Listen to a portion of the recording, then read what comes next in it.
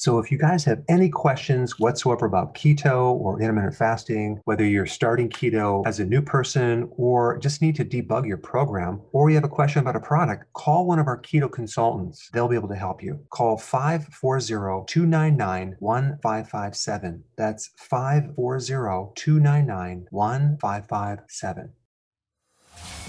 Welcome to the Dr. Berg Healthy Keto and Intermittent Fasting Podcast.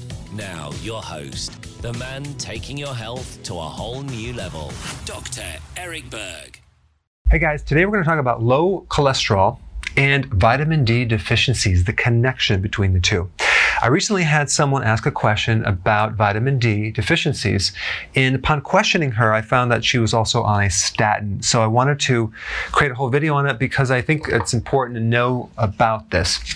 In order to make vitamin D, you need cholesterol. Cholesterol is essential for the production of vitamin D. So even when you get sun, for example, and it hits your skin, there's a chemical combination that occurs with sun, skin, cholesterol, and then the conversion to the liver and kidney to make vitamin D.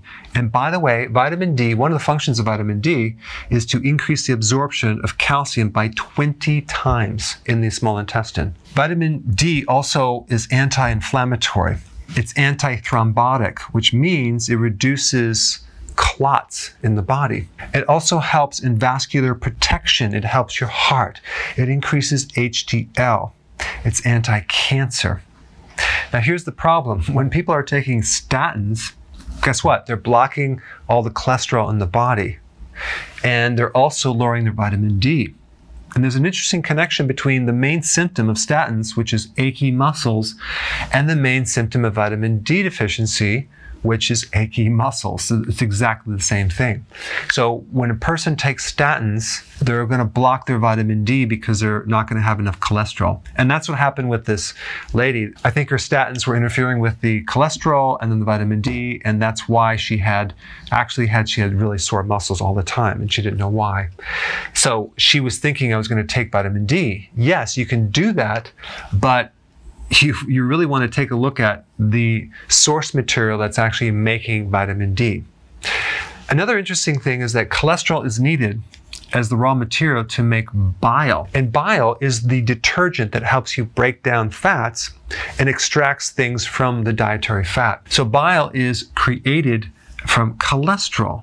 So again, if you don't have enough cholesterol, you can't make enough bile. And if you don't have enough bile in the gallbladder, you're not going to absorb the vitamin D, and you're also not going to be able to break down the cholesterol that comes from the diet in the future. So you actually need bile to break down cholesterol, but you also need cholesterol to make bile. So there's a huge connection back and forth.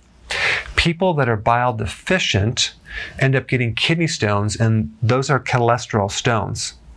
So cholesterol stones are created from a lack of bile. So again, you need to have enough cholesterol to make bile. But in this video, I just wanted to emphasize the importance of having enough cholesterol in the body for your vitamin D levels, as well as your bile production. All right, thanks for watching.